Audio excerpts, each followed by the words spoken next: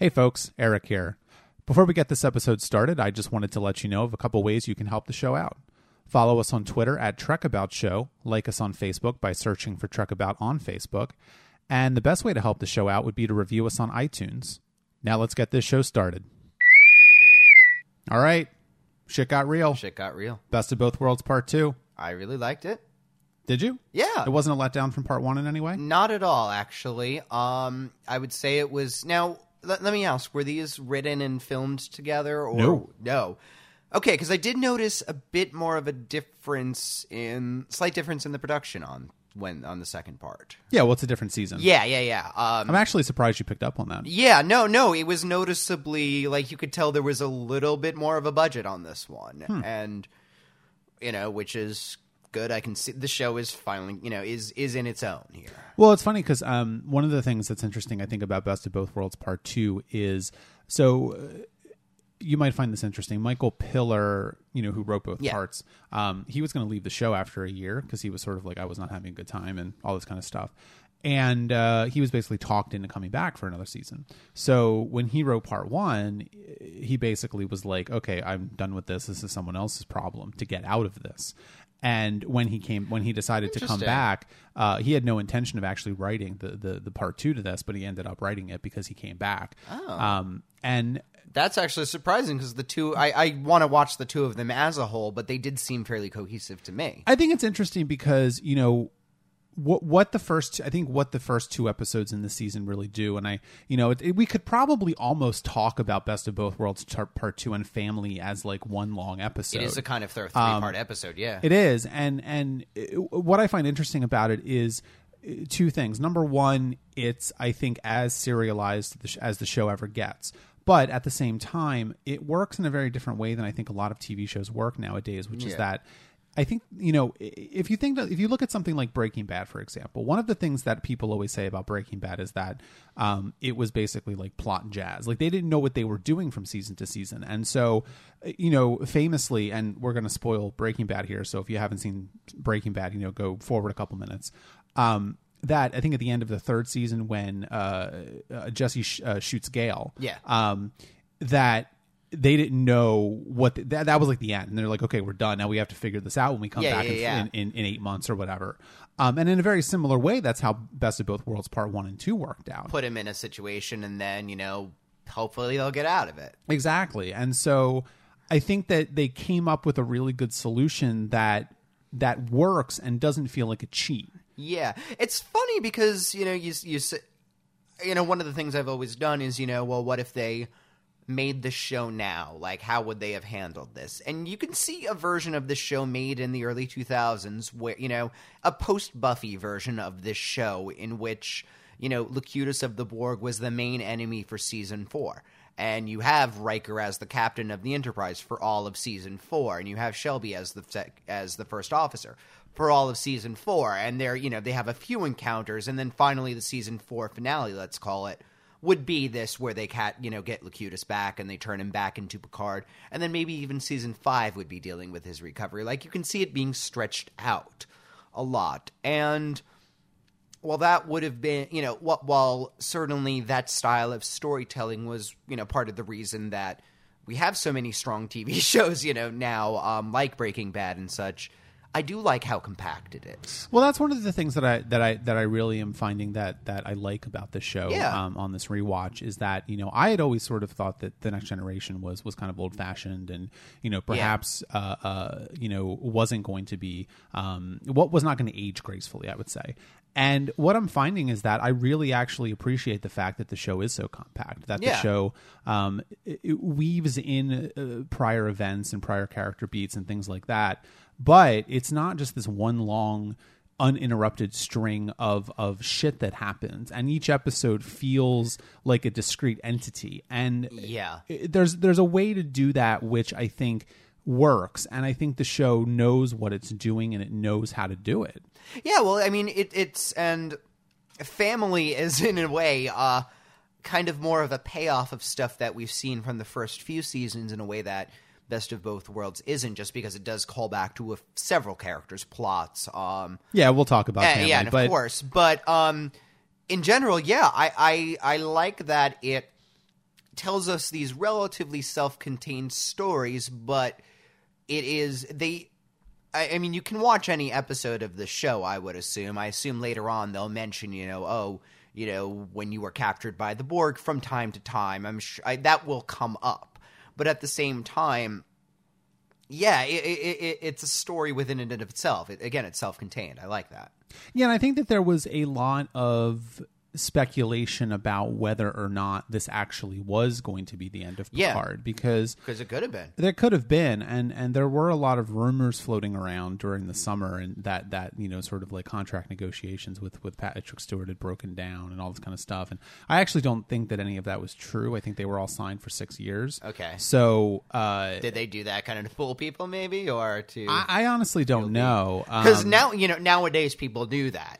One of the funny things that I read was that they actually were circulating like a fake synopsis that was saying that it was all just a trick of Q to kind of get people, so that the real plot wouldn't come out.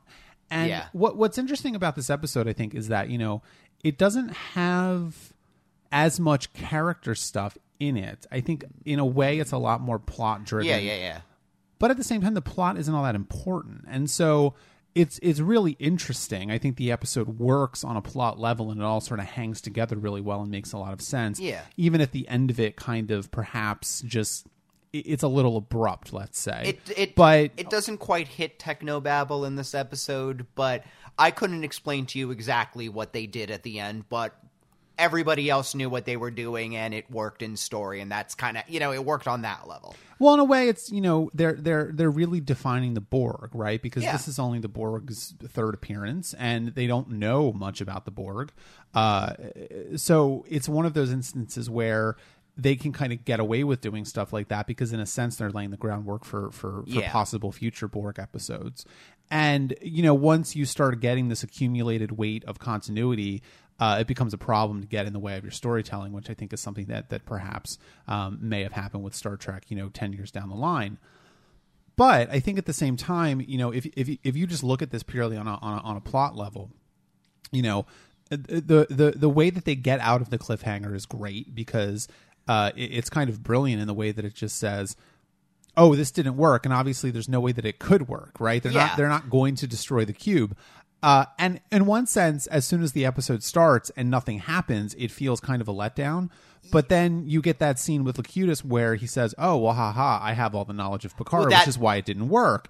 And that's kind of brilliant. Yeah, that actually makes it even more threaded. Instead of, the stakes at the end of the first episode are, oh, God, he's going to shoot on, Riker has essentially pronounced Captain Picard dead and his about to destroy the ship and, neutralize this threat. And they figure out a way to make it heavier, to make it worse, to raise the stakes. And also, I mean, I love that line, where we've adapted, it's futile, number one. Like, that's just like, oh, okay. Oh, yeah. Well, when he's saying that over and over again in that robotic voice, it's very chilling. It's the Borg being cruel and, demoralizing them to, that must be you can imagine how Riker feels at being called number one by this, Well, I think it's weird because, if you look at the way that the Borg motivation works in this episode, they sort of reveal that the Borg are doing this because they think that their way of life is better or something. Like they're trying to,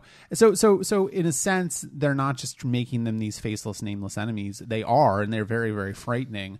But at the same time, they're giving them a motivation that it makes them a little bit more not sympathetic, but at least understandable, because they're not doing this just because they're mean or crazy or evil. They are the Borg is cancer, essentially. It wants to just take over everything and just continue to its unchecked growth. It's growth with only growth as its purpose. Right. I think that's a good way to put it. As opposed to the Federation, which, we see the Federation getting new members all the time. We see the Federation growing. We see the Klingon Empire wanting to conquer. We see the Romulan Empire and their motivation.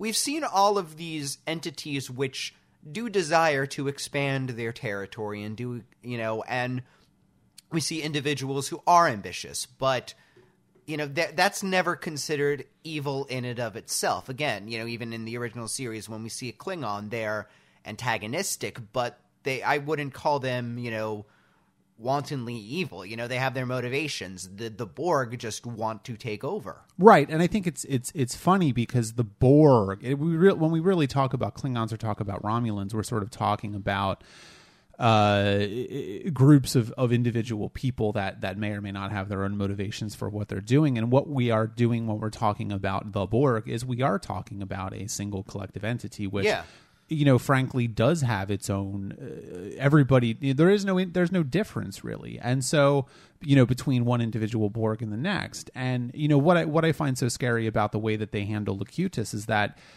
you could look at it on the one hand as saying, well, the reason they state for wanting Picard is that they want somebody who's a spokesperson. And I think, again, it's interesting that they choose Picard because if you look at what happens in Family, it's very obvious that Picard is famous. Yes. Like, Picard is General MacArthur, basically, and, he helped.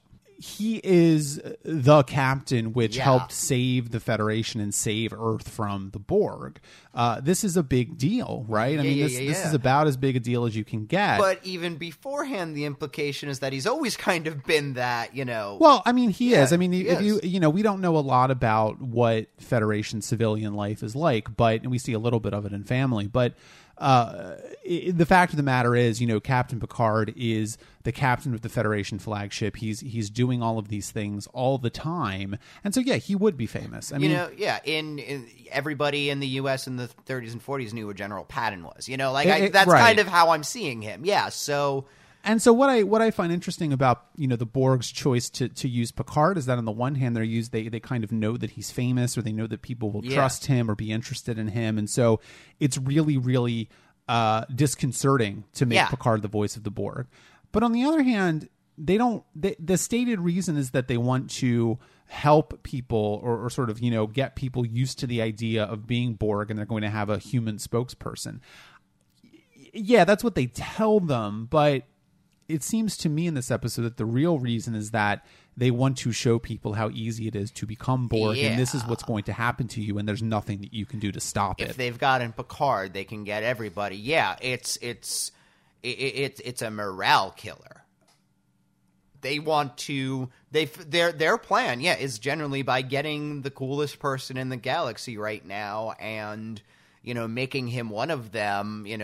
Just that's how they give up. Because the Borg obviously want to have as easy an assimilation as possible. They don't want to prolong this, right? And I think there's a hopelessness to the situation as well, because if you look at the raw numbers, there's that they have amassed a fleet of, they said, 40 ships to meet the Borg cube at Wolf 359, and the Borg cube decimates them. Yeah, you don't even see the battle, but it's implied that it was very quick and very easy.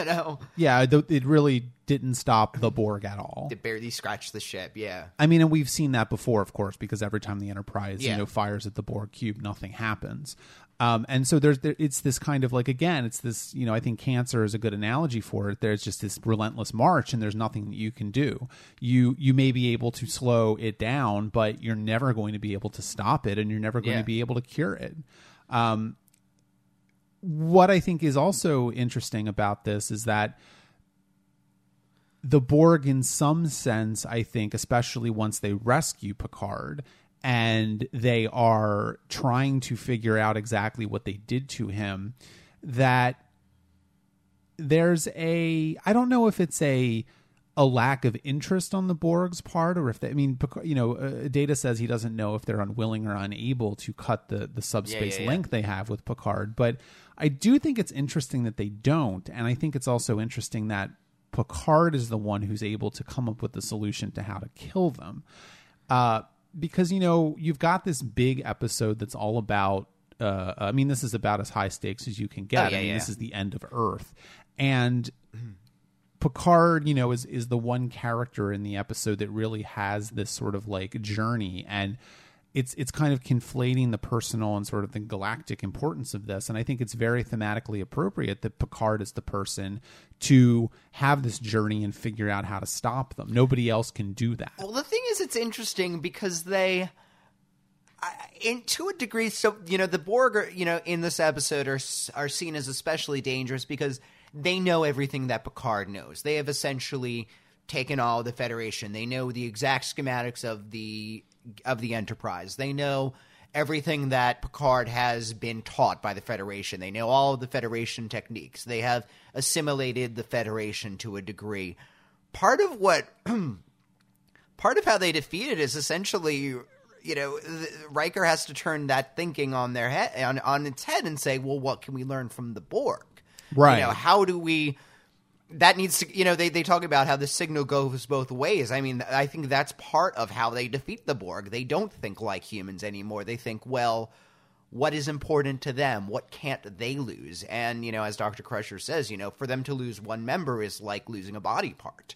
And that's their threat that they have. I mean, I think the Borg ship stops because it can essentially, if they shot Picard right now, it would damage the Borg.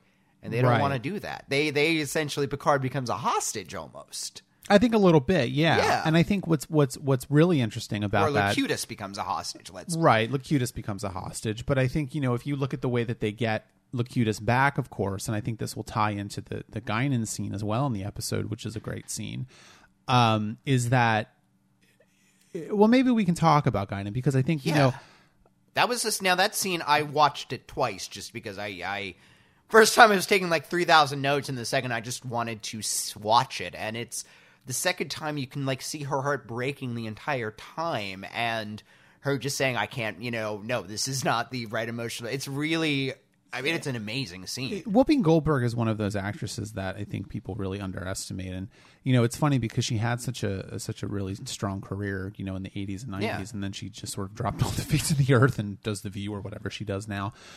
And to be fair, she probably doesn't need or want to work as much. True. But you look at this and you say the show was really lucky to get her. Yeah. And she adds so much to this because, it's very, very, the first part of this two-parter was very personal, and it was very much a character study about Riker. What does Riker want? What is Riker doing?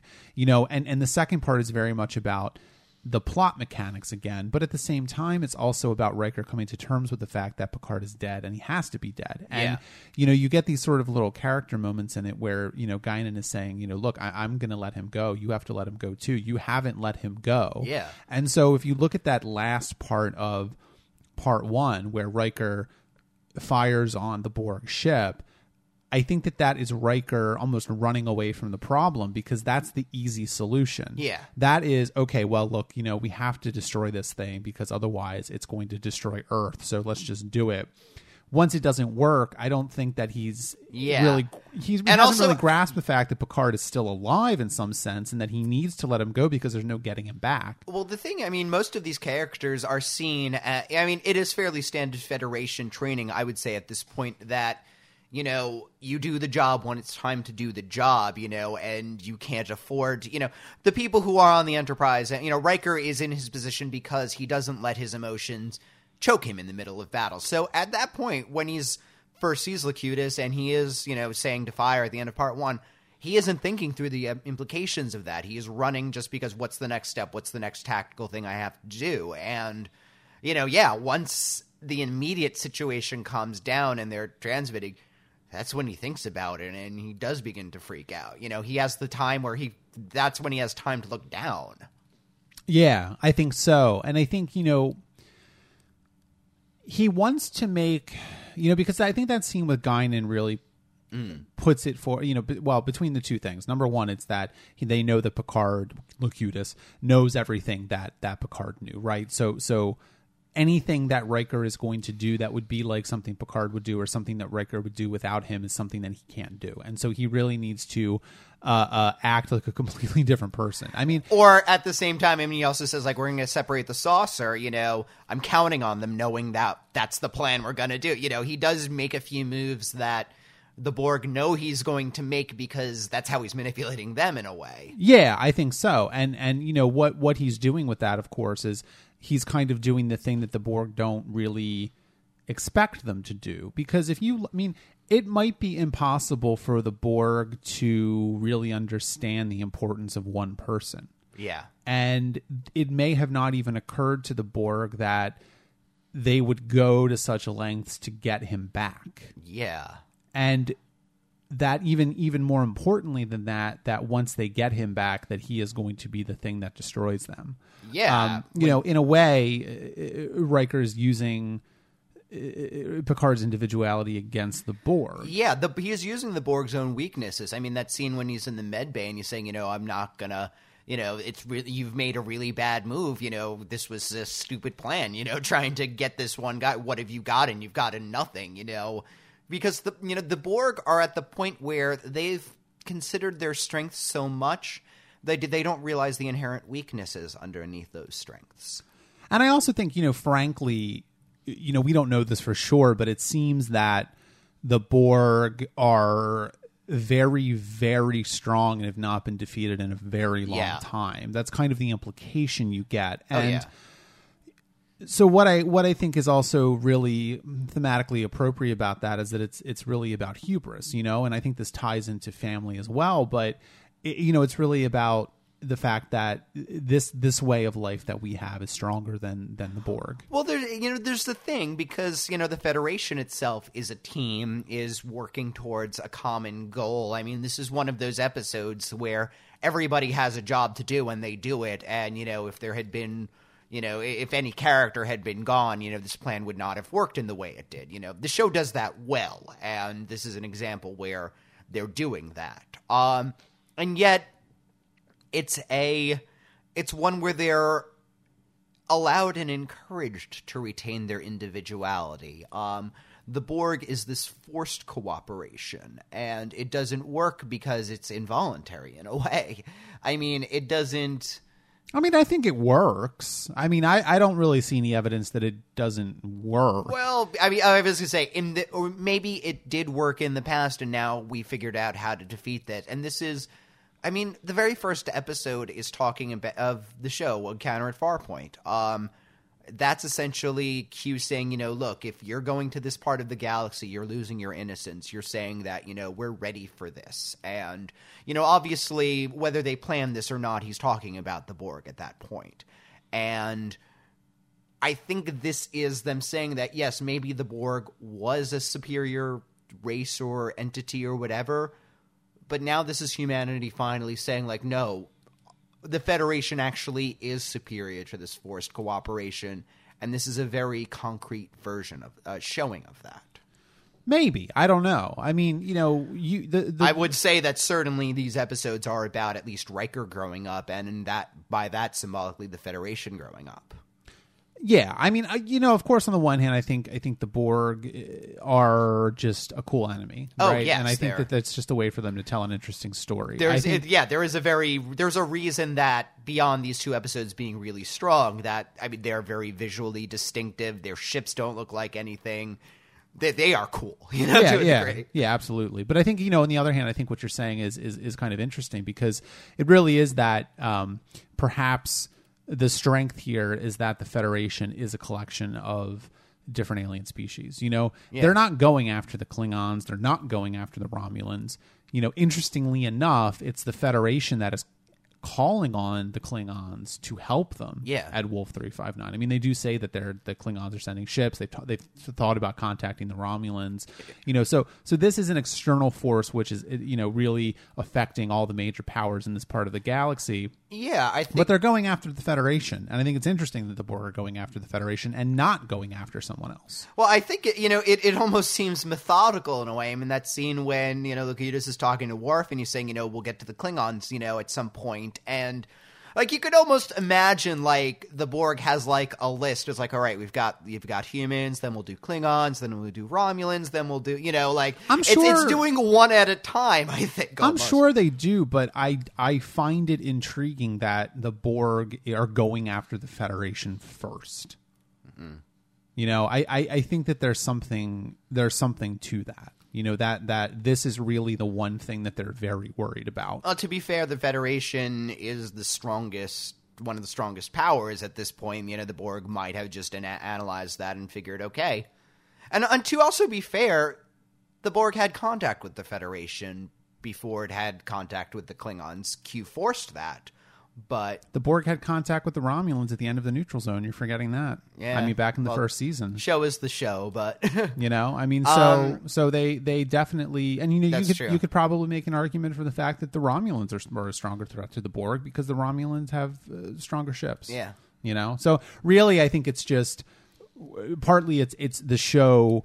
You know, I don't want to overstate this because partly it's the show of doing course. this because this is a show about this ship and not a show about Romulans. if we had a Romulan Star Trek, it would be going after the Romulan Empire. Yes. yeah, so I think that's probably true. What do you think about Shelby though? Because she kind of gets short shrift in this episode after being a very integral part of the first part of this. And I mean, I really actually like the scene between her and Riker when, and she says, like, look, it's got their relationship gets to the point where I think they dislike each other so intensely that they don't have to impress each other and they can be candid with each other. And like that scene where she's saying, like, look, I know, we don't like each other. I don't like you and you don't like me, but, and he says, he's at the point where he says, yeah, that's true. At the same time, no, you are really a really good officer, and, if you've got a lot to learn,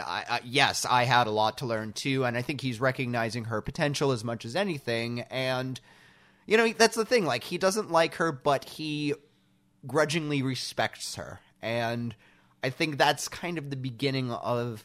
That's kind of where the relationship actually begins, because it gets to its lowest point. It can only go up, really. true, yeah. Yeah, she isn't as much of a presence in this episode, but... now, let me ask you this. Is this the last we ever see of her in the series, or does she pop up from time to time?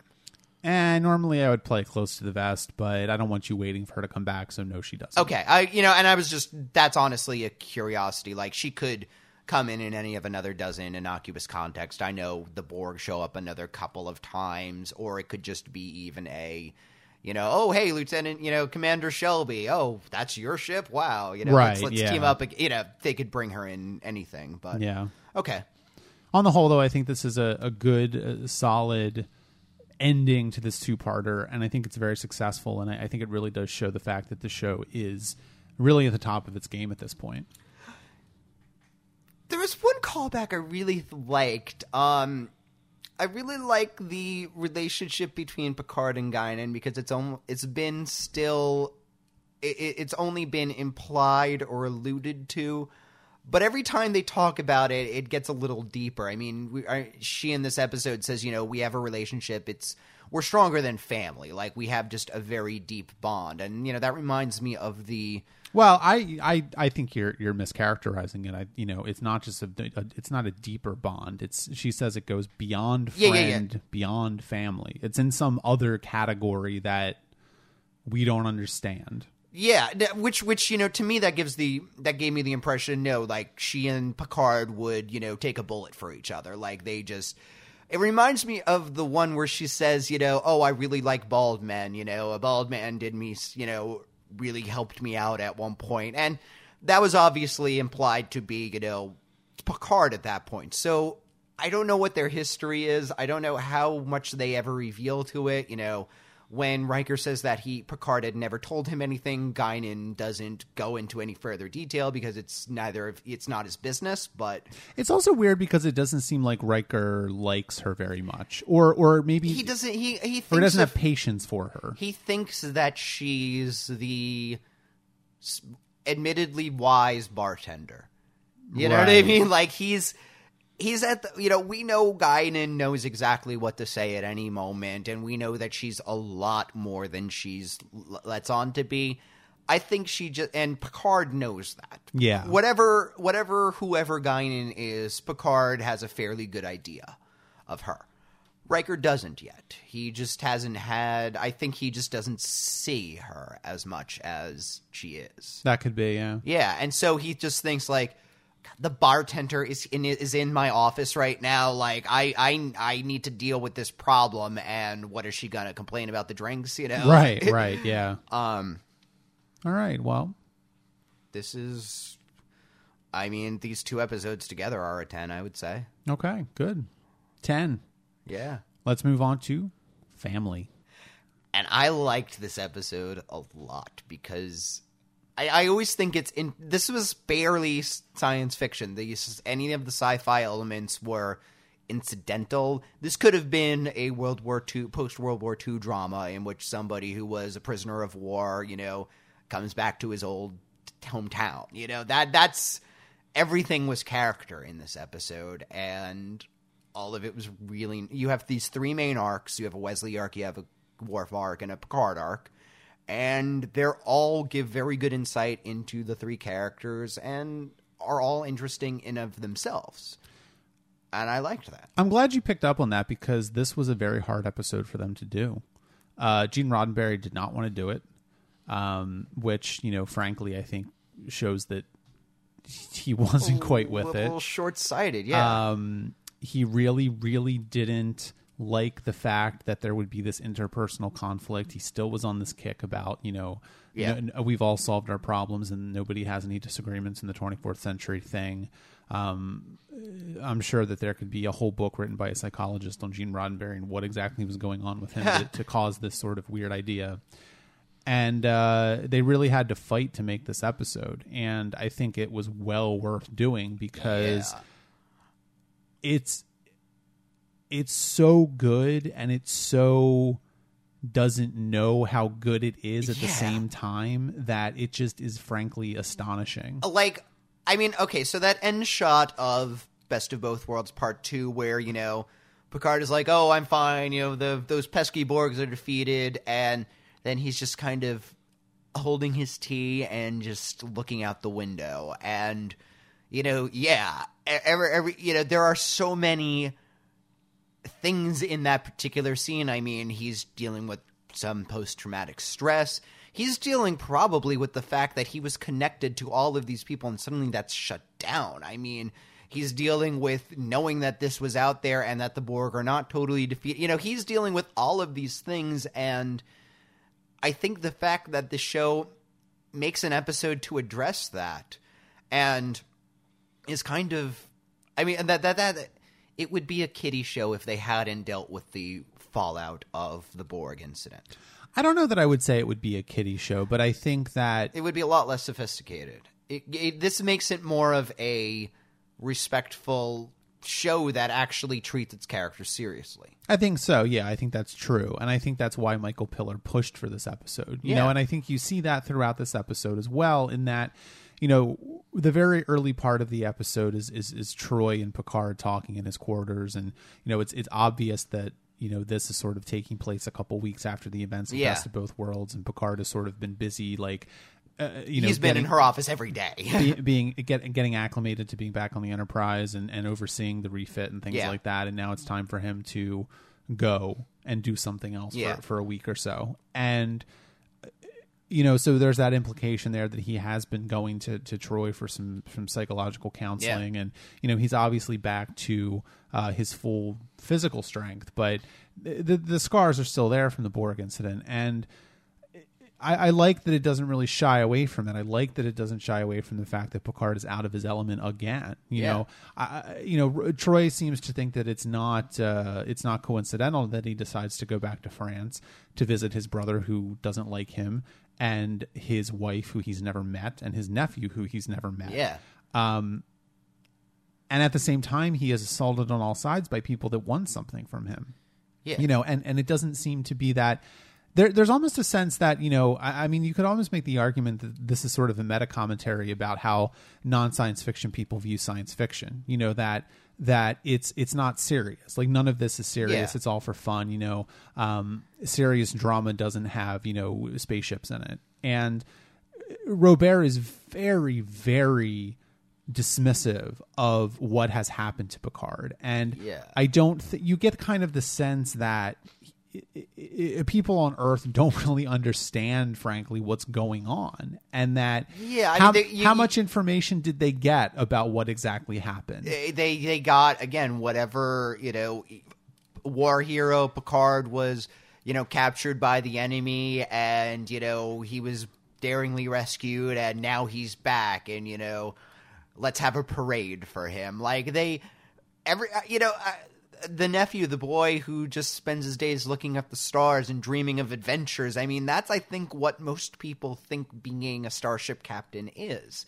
I think their version of starship captaincy is fairly close to what Captain Kirk is. I mean, right. He's a cooler than everybody action hero who's, just doing awesome things all the time. And if he's in danger, well, it's nothing that's going to leave a permanent scar. And this episode is basically saying, no, like, you being a starship captain puts you very close to being captured and tortured by an enemy that can only vaguely be comprehended.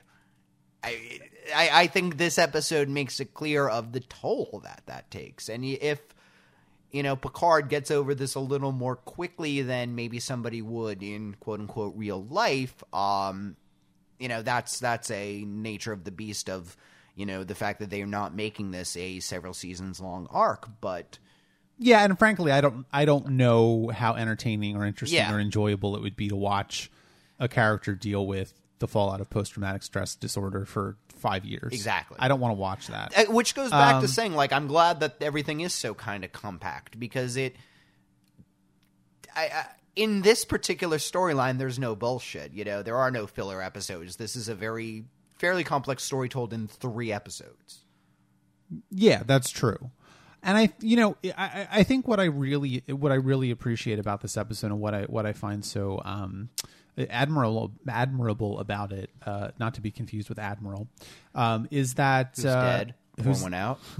Actually, I don't know, and he's not dead, is he? No, when he's on the screen of like, oh, the Borg are attacking, and like the screen is flashing, and you see all of the ships destroyed. I mean, I think they would have shown him at the end of the episode saying, "Good job, Picard," if he wasn't dead. Oh, I thought that was a fairly strong. Poor Admiral. Yeah, this is what happens. You're not an asshole admiral, and you get killed. So that's why all the admirals are assholes, because that's how they stay alive. Hey, only we could die young. That Picard doesn't really seem to know what to do with himself on Earth. He doesn't really seem to know what to do with himself in France. He drinks a lot. Like, he's visiting childhood friends, which want something from him. Everybody wants something from him. They want to give him a parade. They want to give him the keys to the city. They want to make him director. I mean, this is kind of like you get the sense that again, Picard is famous. Picard is the General MacArthur. Picard is the Eisenhower, and so less that they want something from him, and more that they don't think they want to reward him in a way that's they want to retire him, really. No, they don't think he's a real person. In this episode, I don't think they think he's a real person. I don't necessarily disagree with that. He's a symbol. He's an icon. Let's give him the keys to the city. Yeah, we don't have to deal with him on a real level. Nobody has to deal with him on a real level because he's the captain of a starship. Maybe part of the reason, I mean, so Picard essentially has this choice in this episode. He knows the worst that being a starship captain can be. He knows the best, but what he's just gone through is probably the worst thing he has gone through in his entire career, if not his life. Certainly psychologically. Yes. And probably physically as well. While Crusher can remove the implants, fairly well, he's still got a hell of a lot of cybernetic implants in him. That's not pleasant. He's given the point where if he wanted to, he really could get a room in his brother's in his childhood home with his brother and his, sister-in-law and nephew. He could have a very nice, calm... His uncle. Yeah. He could have a nice, calm life there. He would have a lot of really good wine and probably really good food. And he could have a job which, assumedly, this job that his friend is giving him is not a very demanding job. I would assume it would be not quite a sinecure, but he's just mostly going to be a figurehead in that company, I don't know. It seemed like it would be pretty demanding to me. I mean, the sense that I got from the episode, and this is not frankly that important, but that they're trying to make a new continent and it's not going well. And so they want someone to come in and like kick ass and get people moving again. That's the sense I got from it anyway. I don't think this is a figurehead position at all. I think they really want him. I think for Picard, it would not be as demanding as a starship job. Well, no, of course not. Certainly. But I guess, maybe I again, maybe they're not asking him to run for Federation president. They're asking him to, go work at a mining company. Yeah. Yeah, sure. He would have a good job back in his childhood home is essentially what, and he could do that easily. And I think this episode is where he does see a vision of he could retire at this point. He could leave it behind. He has had his adventures. And also that no one would blame him, frankly, for retiring at this point. They would consider this him enjoying the fruits of his labor. I guess that's why I see this job as maybe a little easier than you might see it, because I got the sense it was his reward job. You're going to be given a nice office, getting paid a lot, and while it's going to be an intellectually stimulating and challenging job, it's going to be a job that's well within your capabilities. Well, I think it's more that Picard is putting himself in danger all the time, and being a starship captain is obviously very dangerous. It's very demanding. You have the lives of 1,000 people riding on your shoulders, 24 hours a day. Yeah. And this would be even though I think this job would be very, very challenging, I don't think that it's going to be that challenging. I think is really the takeaway there. Yeah. And also, I think that Picard turning it down is interesting because, in the one sense, yeah, we made a lot of hay over Star Trek V, and it's sort of like, I don't know if you would call it a dismissal of psychotherapy, but it may be misunderstanding or something. And, with the whole Cybok thing and, healing pain and things like that. And, in this episode, it very much is like, well, they need to have a fight with his brother and then he's okay again. I don't get the sense in this episode that Picard is okay again. I think he's slightly better. And I think he's had a internal disagreement with himself about what exactly it is that he's doing, and I think going home was a way for him to subconsciously work that out. Well, I think I think it all hinges on what Robert says, that after they do have a fight, he says, look, you're going to live with this for a very long time. Like, Picard is going to get nightmares from time to time. Picard, if he ever sees the Borg again, is going to have a very difficult time of things. Random things are going to, going to set him off. Like, he's going to be dealing with this, if not for the rest of his life, for a very long time. Sure. But, Robert says, you're either going to live with this on a starship or in the bottom of the sea figuring out how to make Atlantis. Like, either way, you're going to be hiding. And I think I think that frames it in the context of going back to France and living there. I think Picard at the beginning might be thinking, this is a way to solve my problems. And, Robert says, no, you're going to have your problems either way. Just pick where you want to have the problems. If Picard had the choice between having this PTSD and not, he would choose to not. Right. But that's not his choice. And I think he chooses the one where he really does belong. Yeah, and I think Picard is punishing himself in a way. I mean, I don't think it's incidental that he walks from the town, he doesn't take a bus, and so even little things like that, like why put that in the episode? Well, it's important for some reason, right? I think he's delaying his own healing. He's kind of beating himself up about it in a sense. He's not willing to deal with this kind of stuff, and I think which is how psychological resistance works. But Picard, when he's saying I didn't stop them, I wasn't able to stop them, he blames himself for all of those 40 people dying, 40 ships dying. He blames himself for the fact that he got caught. He blames himself for the fact that, and so I think this is unstated in the episode and perhaps would have been a bit too dark for this kind of show at this point in television history. But I think there's, you can easily see a line in this episode that is like, I wish I had died, Yeah. It would be easier for everybody. And I also think if the Borg had just killed Picard, it would be just as devastating, if not more so. But I don't think the Borg killed Picard. I think he would, he would have wanted to blow up on the ship. I think it's kind of the implication. And I also don't think it's incidental that, because we don't know anything about his family. This is the first time that they ever mentioned his brother and his, all this stuff. But the fleshing out of his character, I think, works. And the fact that he goes home to this admittedly grumpy, cantankerous guy who explicitly says that he does not like Jean-Luc. Why go here? Like, there's, he's obviously trying to punish himself, which I find interesting. He says that in a way, the brother is the only one who won't take any of Picard's shit in a kind of a way. He does, we talked about how when, Shelby and Riker, talk to each other, they don't have anything to impress each other anymore, They kind of got each other's number and they don't have to like each other. And so they can be very honest with each other. I mean, Picard, to a degree, is scared of his brother, I would say. Yeah, he calls him a bully. Yeah, and you could see exactly how the relationship went. Picard excelled at everything.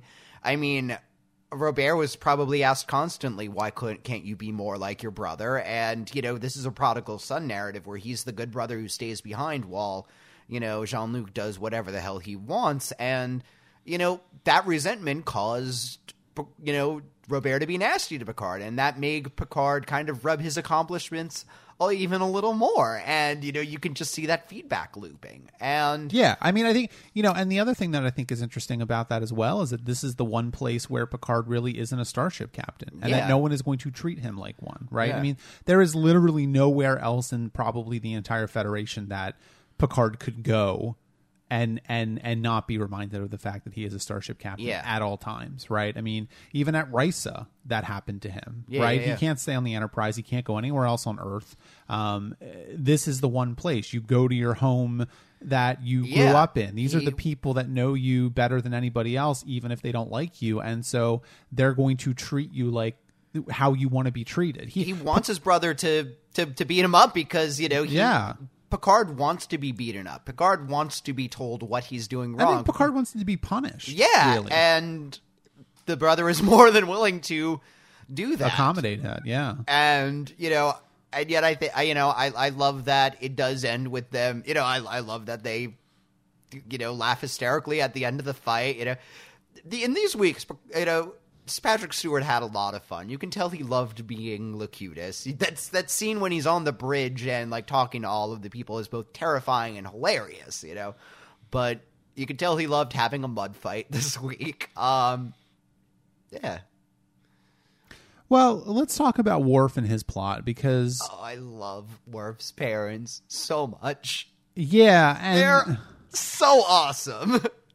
They picked pretty much the perfect yeah. actors for these parts, because the fact that these are Worf's parents, frankly, makes no sense. Oh yeah, and you can't, I mean, this is like, they always say well, parents and children never understand each other and blah blah blah, and it's like, yeah, these people are so unlike Worf in every way.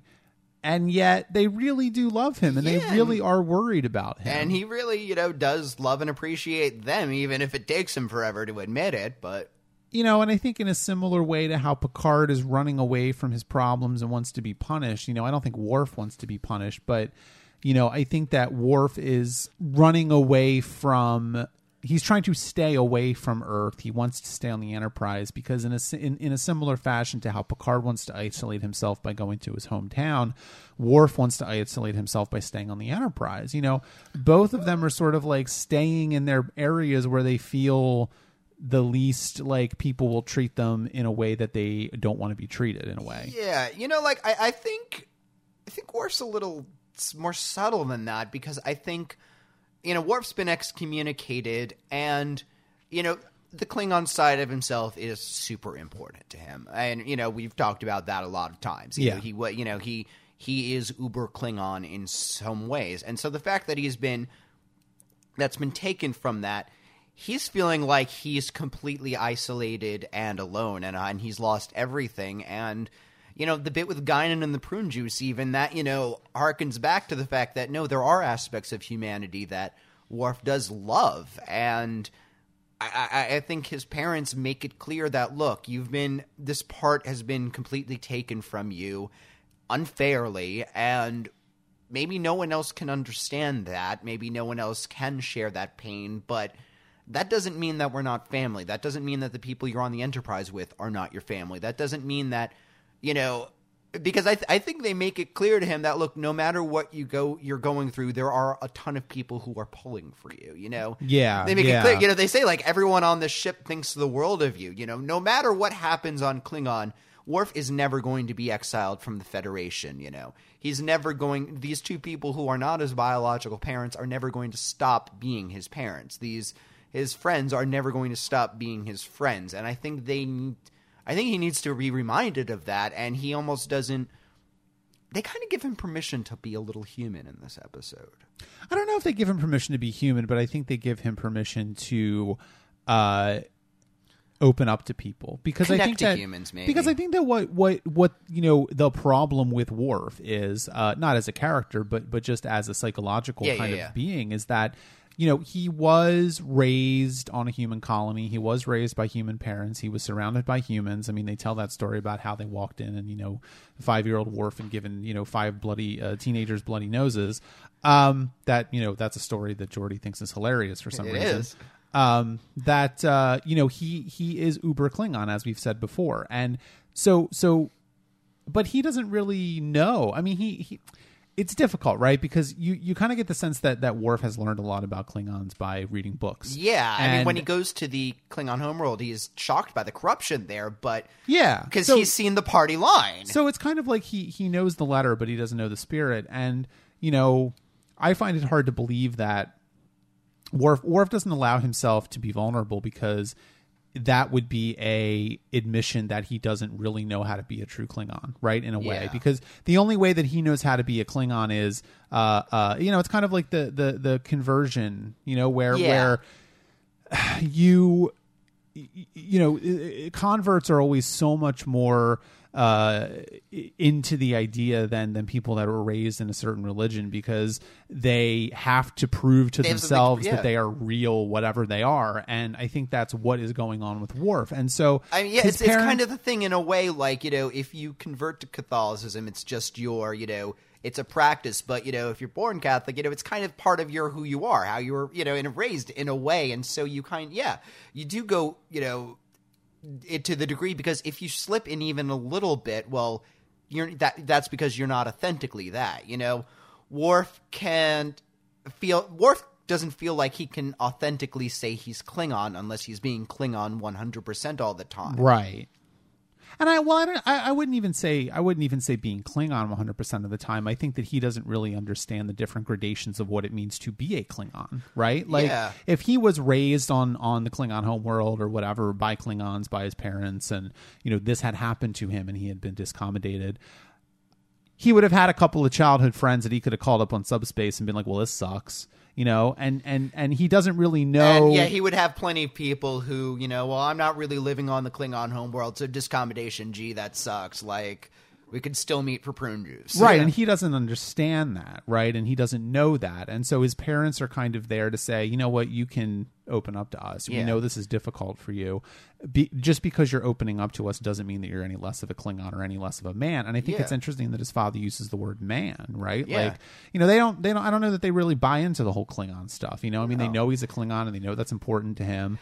But you get the sense they almost find his Klingonness, I don't want to say amusing, but they're just you could tell what kind of parents they are. They were doting, cuddling, loving parents. You know, the mother, you know, says, I learned how to make blood pie, which, you know, as far as they're concerned, you know, is the worst meal that they could ever make. And it's probably fairly complicated. And where do you get the ingredients? But she does that for him. And, you know, she says, like, there was a time, you know, he would only eat Klingon food, you know. She treats it almost like a doting mother who is just running with her son's idiosyncrasy, you know. Like, okay, he's going to be Klingon, well, I'll make him Klingon food, you know. And I don't know. That says a lot for who they are and how they feel about that. Do you think Worf had a bar mitzvah? I would love to have gone to his bar mitzvah. Yeah, I think that's true, and I think it's nice that Worf has that, and I think Worf is, you know, it's funny because you have that scene at the very early part of the episode where he's waiting for his parents to beam up, and he's always like, oh, my mother's late, you know, and O'Brien's like, yep, yeah, women, what are you gonna do? Parents, you know, and I think it's nice because it kind of shows that Worf is a little more human than he lets on. He's sometimes. mortified. He's embarrassed by his parents, you know? Yeah. I mean, like, and I love that his dad is like this gigantic geek that all of everybody loves immediately because he's just, you know, because who does he hang with? O'Brien and Geordi mostly, and they're just talking about engines, you know? He's like, you know, in a way, Worf's dad is like is a Star Trek geek.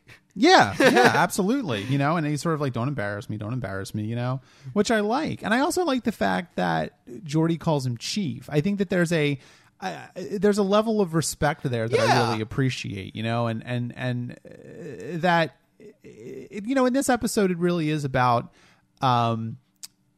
if you can tie all of the disparate, you know, plot elements together, because in a way this is really about three separate plots. And we haven't even talked about Crusher, but, you know, we can talk about that. Wesley, this show, I mean, does concentrate on him the least. But I think it's that really that, you know, family is what you make it. Yeah. You know, your family is your family, but you also have family that are friends. You have family on the Enterprise, and that everybody sort of understands, right? And even though we're different species and we've been raised in different environments and all this kind of stuff, you know, we are all the same in some sense. And I think that that's a really nice message. I think it's a nice moment.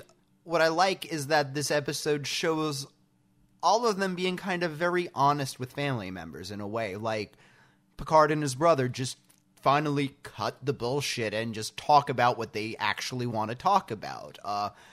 Worf's parents reiterate, you know, look, no matter, even though we're completely different species, you're our child and we're there for you, you know? Yeah.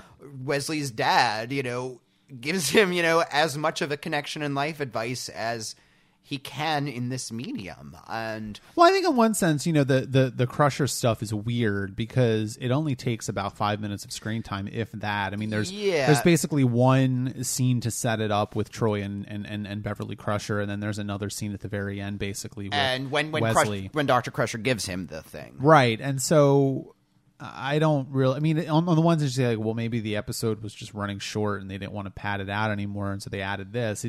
You know, I don't know that we were really clamoring for a resolution to this, but I think it works. I think it's nice. I think it's good that they give Wesley and Beverly something to do. It feels like the kind of thing where this had been knocking around the writers' room for a while. Like, look, you know, what we need to have Wesley in some way get a message from his, you know. I think maybe they even, you know, they might have even drafted that scene just to stick wherever they could, and this seemed like a perfect place to put it. Like that, to that, that's almost what it seems like. Yeah, that scene was for, and I mean, thematically, of course, it resonates with the rest of them, and I think, you know, and I also think, you know, frankly, you know, Wesley is a problematic character, and they never really figure him out, and.